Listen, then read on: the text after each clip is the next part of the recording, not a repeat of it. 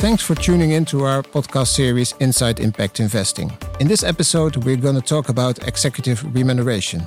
Responsible investors can limit too high CEO salaries.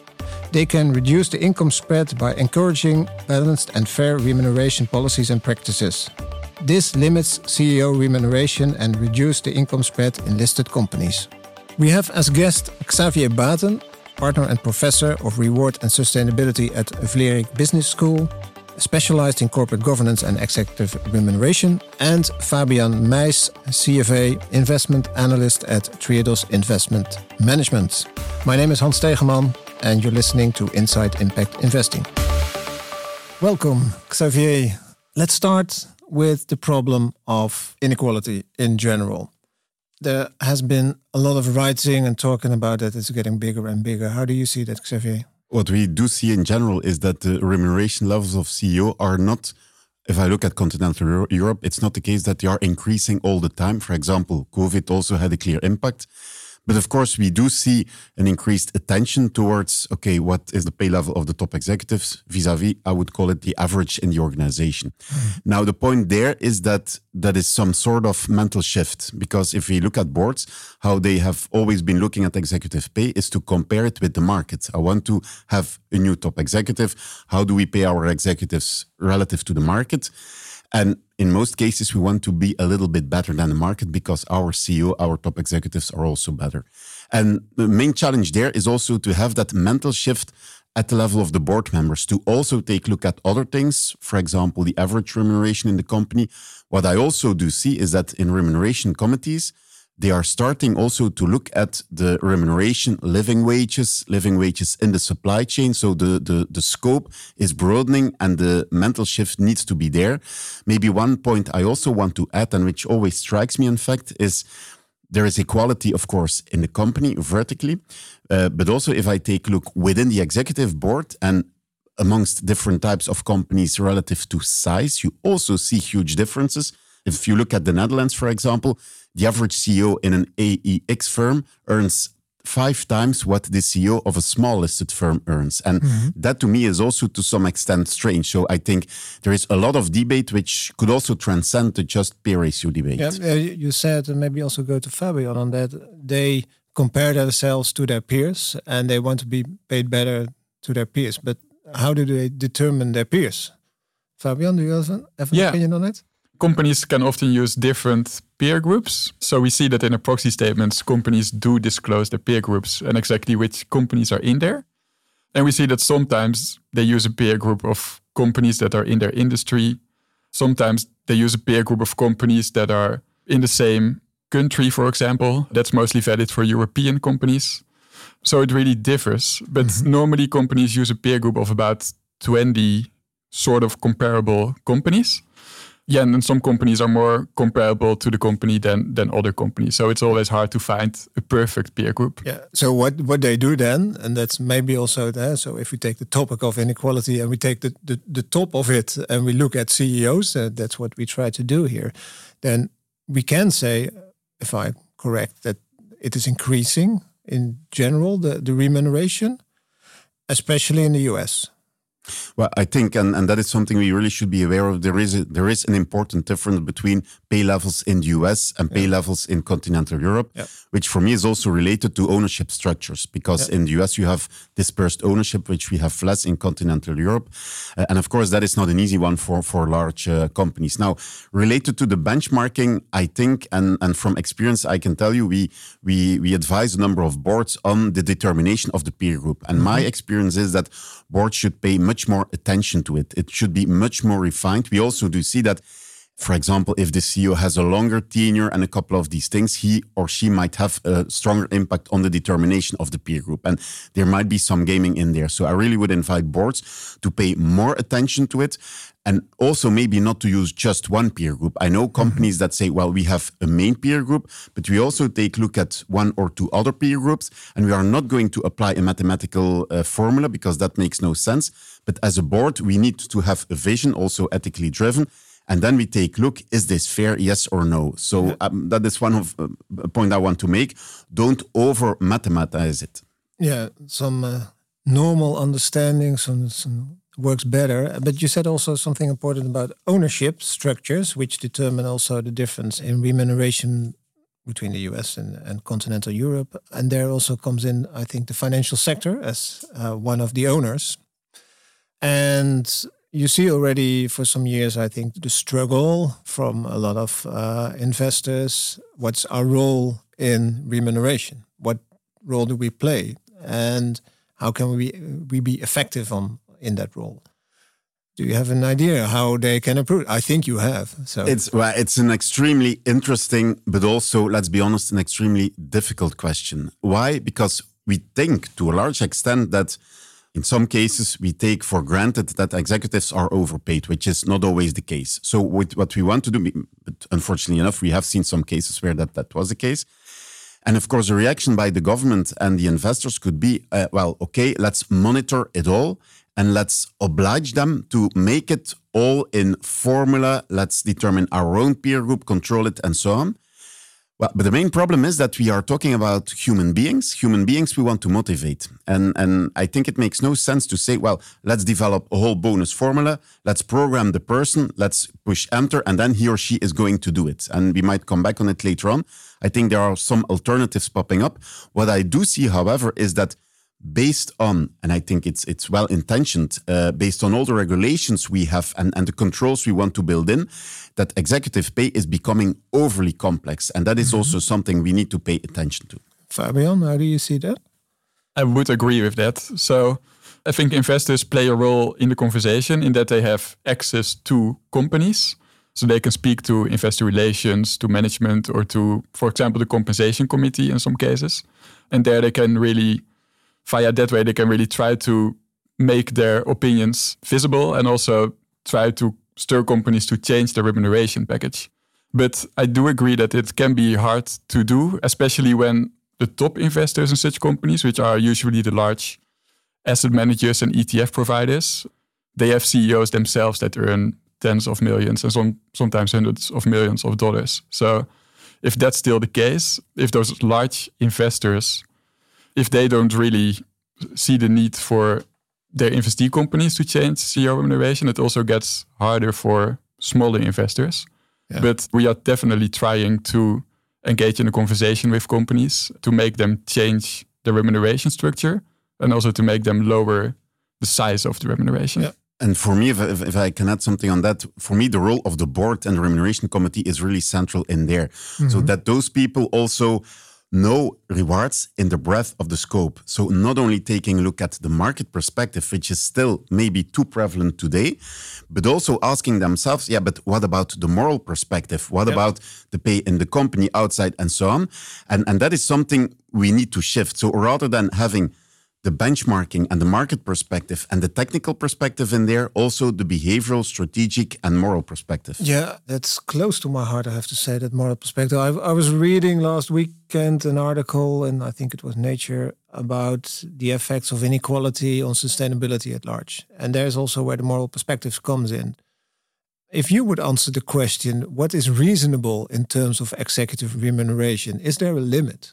This is a moral question. Yes, it is. Yes. Well, and I repeat, what we do see, for example, is that there is a huge leverage between, for example, smaller listed firms and the bigger listed firms. Mm-hmm. And my question there is the job of a CEO in a large listed firm 5 times more complex than in a smaller one? I think we know the answer, and the answer is no. Yeah? And from another perspective, is his added value 5 times larger? So it can be about complexity, but it should also be about value. Yeah, but added value. Then, but if you take a value perspective, it would be an interesting study to take a look at some CEOs that have left companies and what happened with the share price. And from time to time, you really see a material impact. However, does that mean that we need to say, okay, then pay can be skyrocketing? I think, and again, I would plead for combining the market perspective together with the moral perspective. And I do see a number of boards who do that, who say, well, sorry, we do not want to be at top of the market. But there is another element, and the other element is also the pay structure. There are companies today, and some people are having positive ideas in that direction, saying Well, what we find important is rather than having the base pay and the short-term incentive driven by, for example, 5 KPIs, weighting this or that, and a target perspective and so on, and then the long-term incentives with performance shares, and again, having those KPIs. I would not like to be a board member or every year having to mention all these KPIs who say, no, so what is key is you have the base pay, so you need to be at rest, okay, to some extent. You have your job responsibilities and so on. And well, on top of that, either you invest part of your base pay in shares, or at the beginning of your mandate, you get a number of shares which you cannot sell until the end or a couple of years after the end of your mandate. And that's it, because we think that in the long term, shareholder value and societal value go hand in hand. And we see a number of studies that prove that. So don't make it overly complex. Let's just do it this way. Yeah, I think it's already a little complex in the sense that there are a lot of elements that come into play. But Fabian, let's take a very practical perspective how we at Triodos do it. Can you give some examples or just in general how we look at CEO pay? Yeah, so before we start investing in a company, we look at corporate governance. Corporate governance is one of our minimum standards. And really the main part of that minimum standard is CEO remuneration. So first of all, we have 2 different thresholds. So we look at the size-adjusted CEO remuneration over the last 5 years. And then that size-adjusted for market cap, revenues, and the number of employees. And if that exceeds a certain threshold, then the company also goes to the second step, which is the CEO to median employee pay, so the ratio. If that's above 100:1, then the company would go to the third step. So that means that they've reached the first 2 thresholds. And in the third step, we really look at remuneration in depth. So we take a deep dive on the remuneration structure. And if we think the remuneration structure is really bad or that incentives are, for example, badly placed, then we consider immediate exclusion from the investment universe for that company, or that the company doesn't get into the investment universe. And if in that third step we think the remuneration structure is sufficiently good so that via engagement we can stir those companies to improve their remuneration structure, then we start engagement with those companies. So then we include those companies in our engagement program. But if you would take a step back and look at some of our clients, then people might say, so you tolerate a lot of inequality, so high CEO pay still. So, and also a ratio from 100:1 is, well, kind of, I think at Triodos we are 5:1 or something for 7:1, I believe. Oh, that's already more. But it's a different world compared to 100:1. For your information, maybe if we take a look at the 600 largest companies in Europe, we have our own calculation in order to safeguard methodology. It is something like 40. So 100 maybe is not an exaggeration. Yeah. But why are we doing that? So which companies do we have left for that third step then? If you Yeah, we currently have about 120 companies in our equity funds at Triodos. And of those companies, about 10%, they exceed our first 2 thresholds. So about 10% would enter our engagement program, except for 2 companies that we already concluded that their remuneration structure was just not good enough. So we excluded them from the investment universe immediately. So yeah, 10% breach our first 2 and those thresholds. are mostly or exclusively US companies? Only US companies. Only US companies. Yeah. And if you hear that, Xavier, Fabian is doing that at Triodos, is that different from the markets, or does everybody do the same? Every investor is looking at with the same? I would not say that all investors are doing the same. So it depends. I think you are strict, but there is not a problem with that. So everybody has to decide upon whether you put a maximum limit, yes or no. Personally speaking, I would not be in favor of imposing a maximum limit by legislation. But of course, that should be combined with a board daring to say no. What I also would like to add is, okay, I see pay ratio is important, pay level is important. But the third element for me is also the pay structure and also the underlying criteria. What we have seen, for example, and I think it's important to share that with you, we took a look in one of our studies on how CEO remuneration has an impact on the firm's sustainability performance. And what we have seen there is that there was not an impact of the pay level, but there was an impact of the pay structure, meaning that if the LTI part becomes large, meaning concretely more than the level of base pay, Then ESG... Sorry, the LTI is the long-term... The long-term incentive in the forms of shares, yes. Then the ESG performance went down.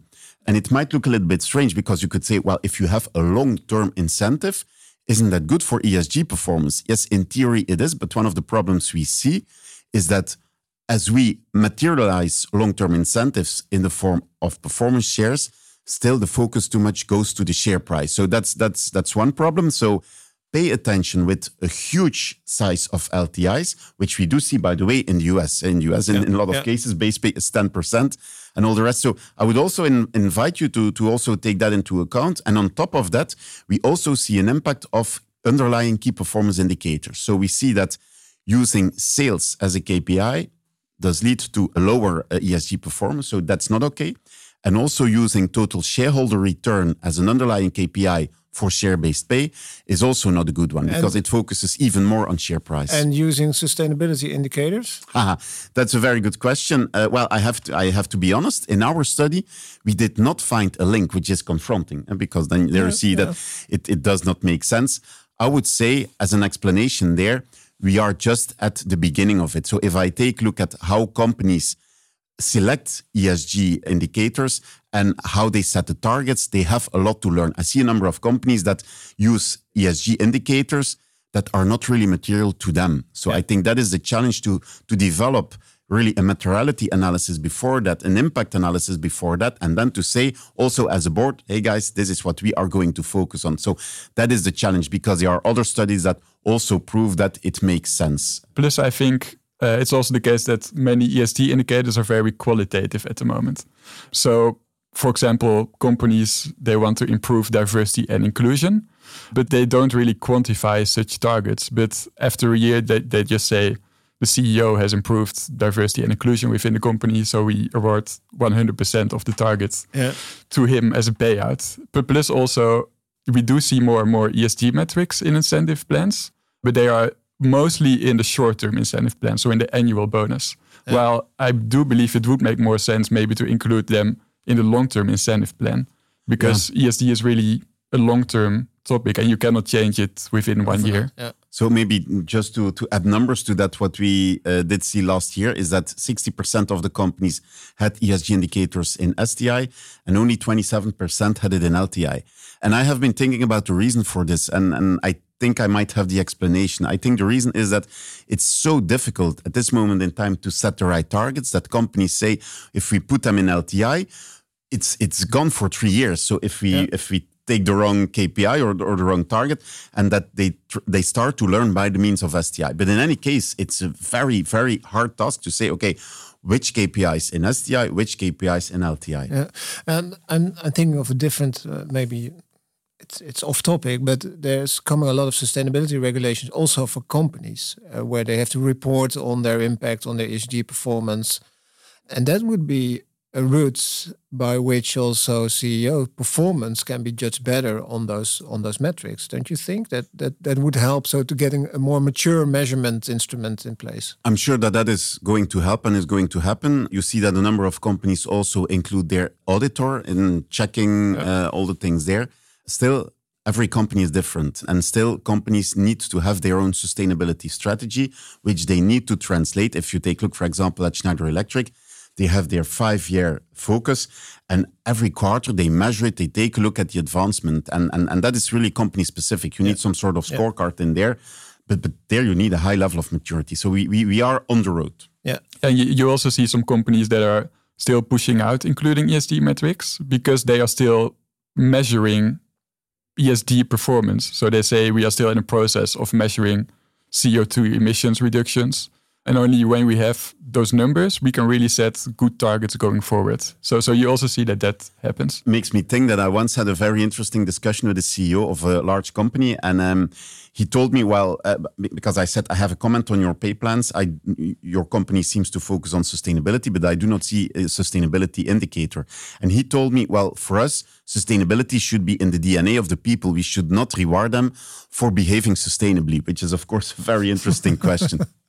Yeah, that's interesting. I think we touched upon a lot, but I'm still, as a last question to both of you, if we have this discussion, we see inequality, we see problems with metrics, how we measure things. And that's also what you said, Xavier. We make it sometimes too complex, the stuff.